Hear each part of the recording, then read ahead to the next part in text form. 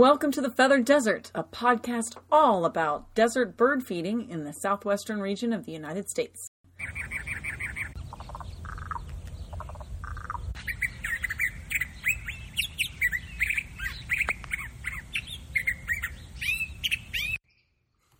Welcome everyone to the Feathered Desert. Today we're going to do a part 2 of bird feeding myths. Because there are so many myths and misinformation about bird feeding that we wanted to continue discussing some of these myths. And this is going to be part 2 of our series, Bird Feeding Myths. And Cheryl is here with me today, as always. And she's going to start us off with our first myth. Yes, I have the first one. If birds don't find your feeder right away, take it down and move it until they find it. Okay, this is false. We get this question all the time. All the time. And it is a concern. People come in, they're excited about their bird feeding and the experience, and we get a little impatient. So we do get this question at WBU Mesa store all the time, and our best answer is patience, patience, patience. And like I was just leading into, we know this is a frustrating answer, but it can take 2 to 4 weeks for birds to find a feeder. And the best thing to do is to leave it in one place. Yep. Even if you already are feeding feeding birds in your yard, it will take time for the birds to figure out what the new item is. Exactly. And it only takes one bird. You have to remember that birds need to make sure something isn't a predator or some sort of death trap before they move in to try it. Leaving the feeder in one area with only half the amount of food in it, so the feeder only half full, will give the birds time to adjust to it, and one bird will eventually be brave enough or hungry enough to check it out, and then the others will follow. Yep, that's all it'll take. Okay, and Kirsten's got a new one. Yes, this is a new myth that has really just kind of popped up everywhere. And this is about the hummingbird houses that are all over Facebook and Instagram and the internet. Everywhere you look on social media, they'll use those, right? No, definitely not. Hummingbirds are not cavity nesters. So these advertisements are just to get your money, I guess, is what they're doing. And the little houses are kind of cute, but the hummingbirds will certainly not use them. Hummingbirds actually make their own open cup nests every year, and they use materials found outside, held together with spider webs. These hummingbirds, once again, are ingenious. So the nest will actually expand as the 2 chicks grow, keeping them nice and snug inside. So it's kind of like wearing a little seatbelt in your nest. And it's just... That's very clever. It's beyond clever. Hummingbirds, every time you find out something about them, they just blow your mind. These tiny little birds are capable of so much. So most hummingbirds will actually nest twice a year, and they will make a new nest each time because that nest expands. So once those 2, if this is their first nest, once those 2 chicks have fledged, then the nest is big and fat. They can't put eggs in there and keep the little tiny chicks, once they hatch out of the egg, nice warm. And snug. Yeah. Right, and warm. So they have to make a brand new nest. So the best way that we can help our hummingbirds nest is by offering organic, unprocessed cotton for them to use to line their nests. And then if you have spider webs around in your yard or on your porch, don't knock them down. Just leave them alone during nesting season. Because that's also insect season as well. The spiders will be helping you by catching some insects before they go into your house. And you'll also be leaving some webbing up for the hummingbirds to use. And sometimes they'll steal a small little insect to eat as well, which also makes their lives a little bit easier. This actually is a myth twofer. So we're going to talk about something else that's kind of a myth as well. Well, it is a myth. Many people come into the store and see our organic cotton that we offer for nesting season. We have them in little balls, and then we have them in a grid. And that's our WBU Mesa store. And they say, oh, I don't need that. I'll just use the lint from my dryer. Well, then we kind of say, oh, that's not the best source of nesting material for birds because of the chemicals that we use in our laundry detergent. Even if you're using a plant-based laundry detergent, still, it's got chemicals in it that our birds don't need to be exposed to. And of course, your dryer sheets. So we don't have our clothes all stuck to each other. Like that commercial that always makes me laugh with the socks stuck on the shirt when they pull it out of the dryer. Those dryer sheets have little chemicals that will get into the lint And those, if you leave that out and the bird uses it, what's going to happen is it can harm the baby bird's skin, it can harm their eyes, and it can get into their lungs. Yes. And we don't want that to happen. So the best way to do that is to get some sort of organic, unprocessed cotton and leave that outside hanging somewhere, and they'll take that. Yeah. Also, we have a lot of horse people around here. If you have horses, you'll notice sometimes bird nests near you are going to have horsehair woven in there. So if you go out and you brush your horse, you haven't put any kind of detangler on their mane or their tail, and just take that out of your brush and leave it outside, and the birds will take it. Or a fluffy dog.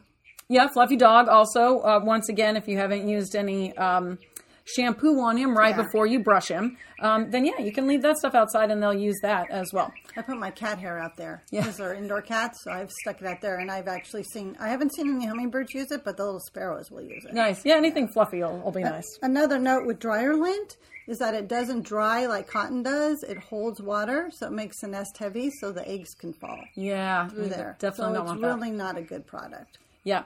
So if you want to help out those hummingbirds, save your money and don't get those box nests. Don't buy a house. Right? Don't buy a house. No. And come in to our store and we'll help you find something that'll work just well. Yes. All right, Cheryl's got one more for us today. Okay. It's okay to feed the birds old food because they'll eat anything. Oh my gosh, this is false. And actually this is good because I just had this experience on Monday with a customer. Birds are picky. If food gets stale, they will turn their beaks up at it. That's very true. Yes. They don't like to eat stale food. Do you? I mean, who likes to eat stale bread? Blech. Remember, our feeders are a supplemental food source for them when they want it or need it, and they get most of their food from nature where it is fresh. They never forget how to be wild and how to forage. They're a wild bird. It's in them.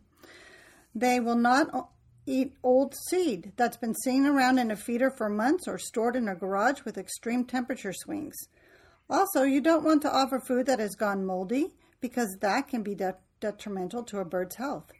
Eating spoiled food can make them sick or kill them, and it can make you or your pet sick as well. Yeah. A great way to keep food fresh is to store it in an airtight container in a laundry room or pantry and only put out as much food as your birds will eat in 4 or 5 days. Right now, it's 1 day at a time. Pretty much, yeah. If you notice they've slowed down for the season, don't fill the feeder up completely. During monsoon season, this is important because we are supposed to have a significant monsoon this year, supposedly, if you believe the weatherman. Well, let's hope. It's important to keep a close eye on enclosed tube feeders with seed because the increased humidity can encourage mold growth quickly. If the seed gets soaked, get rid of it. If it's a light sprinkling, check the food by shaking the feeder. If the food moves easily and is not clumped, it's okay. When the forecast calls for multiple days of rain, take the feeders down until we have sunny skies. Again, in Arizona, that's not too long. No, not at all. This also goes for hummingbird feeders. So this is where my experience on Monday comes in.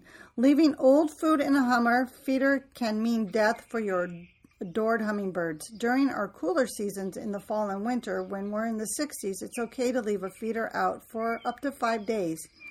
Bacteria doesn't grow well in colder weather, but we recommend cleaning it in between fillings with hot water and plant-based soap.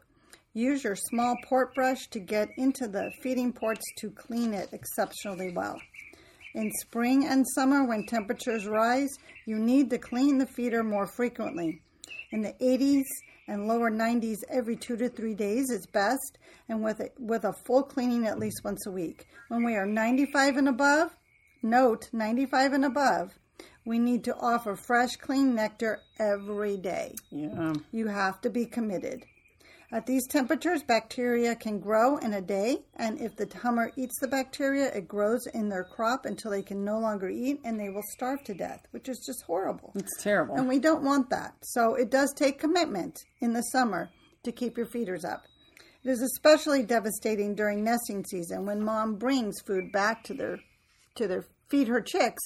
If she has bacteria in her crop, it easily is transferred to her chicks, and they will also eventually starve as the bacteria grows in their crops. If replacing the food every day is too much work for you, take your feeders down during the hottest part of the year. The hummers have plenty of food in the wild they can eat. Another tip is to only fill your feeder halfway to save your nectar. Hummers have long tongues and can reach down into the bottom of a feeder with no problem. So I had a customer come in to the WBU Mesa store on Monday afternoon, and he wanted to a hummingbird feeder for a lazy person. Oh, goodness. Because he did not want to fill it and clean it as often as it needed to. And I said, you're better off taking your feeders down, because there is no feeder for a lazy person when it comes to hummingbirds. Yeah. The best thing to do for a lazy hummingbird feeder is to plant native plants. Yes, which I suggested. Yes, and then you don't ever have to change them. Then you don't have to worry about it. But no, you have to be committed. And if you're not committed, then we recommend that you not put the feeder up, like we stated. Exactly. Yeah. We don't want to get them sick. That's the whole reason that we feed them, is that we think they're adorable and we love them and we want them to be near us. But we certainly don't want to contribute to their deaths. No. So in closing, we do hate to end on such a sad note, but we know that this is important information and that all of you that listen to our podcast love your wild birds. So we know that you guys want to do the right thing to help them survive. So by us giving you this information, hopefully you pass it on to your neighbors and the other people in your lives and the people that you care about. And hopefully we get all this information out to the right people and we can do everything we can. And birds prosper. Yep, and the birds prosper.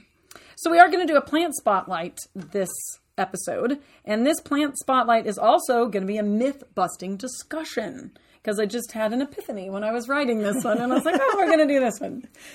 So clever. I thought I was super clever with this one. So butterfly bush is a great plant to attract butterflies to my yard. False. That is a myth just cloaked in misinformation. So butterfly bush is also known as Budalia davidi. Now there are some Budalias that are native to this country, but the Budalia davidi, commonly called butterfly bush, is seen in nurseries. It is an invasive plant from China. Now don't confuse this with butterfly weed, which is a type of native milkweed. This is butterfly bush. It is a deciduous shrub that can grow up to 15 feet high. This bush's cone-shaped flowers cluster at the end of the branches and has been cultivated over the years into many attractive colors such as pink, blue, magenta, purple, and yellow. That's what attracts your eye. As people, we want something that's got that pretty color to it. In nurseries, it is advertised as being a wonderful plant to attract butterflies, and it does attract them. But many of the cultivars have lost any real nutrition in their nectar offerings. So you're giving them a plant that is giving them poor nutrition. And it's also only useful to the adult butterfly. And as you know, if you listen to any of our other things about pollinators, butterflies have a life cycle where they need to have native plants to eat as host plants. Well, this plant only helps the adult butterfly. So it doesn't act as a host plant at all because it's native to China. It is also highly invasive, and it grows well in our country. It's not quite as good at withstanding our desert heat here, but I have definitely seen it offered in many different nurseries in this area. And it's always got that picture on it that says, attracts butterflies, and really big with exclamation points, and it makes you go, oh yes, I want to attract the butterflies. But definitely look close. If it says butterfly bush or Budalia davidi, this is not one that you want. And once this is established in your yard, it will seed after blooming these little cone-shaped clusters of flowers, and which is going to be hundreds of seeds on one branch. And those seeds will spread and they'll continue to grow, and then they'll start choking out any of our native plants that are nearby, which are essential to the butterfly's life cycle. So if this has not deterred you, just telling you how unimportant it is really to our butterflies, there's one last downside that I think will clinch it for you. It clinched it for me when I found out about it. It attracts male Asian mosquitoes who drink the nectar from the flowers. And where male mosquitoes are found, the blood-sucking female mosquito is also found. And I don't know about you, but me, not a huge fan of the mosquito. No. Don't like her. I don't need it. No, they can go back in evolutionary time and never be born as far as I'm concerned. So that's the big problem with this one. besides the fact that we're offering something that's really not useful to our native butterflies, it's going to attract Asian mosquitoes. And the Asian mosquitoes that we have in this country are the ones that are more likely to carry diseases than anything else. So, great alternatives to butterfly bush are our native desert marigold, the chocolate flower, the globe mallow, the firewheel, which is also known as an Indian blanket, and desert milkweed. All of these are both pollinator plants and host plants for our native butterflies. So before you get drawn in by the pretty, I attract butterflies, remember, butterfly bush bad. Read the fine print. Read the fine print and look for somebody else like your desert marigold, your firewheel, what are just as pretty and a little bit better for our area. All right, everybody. Thanks so much for listening.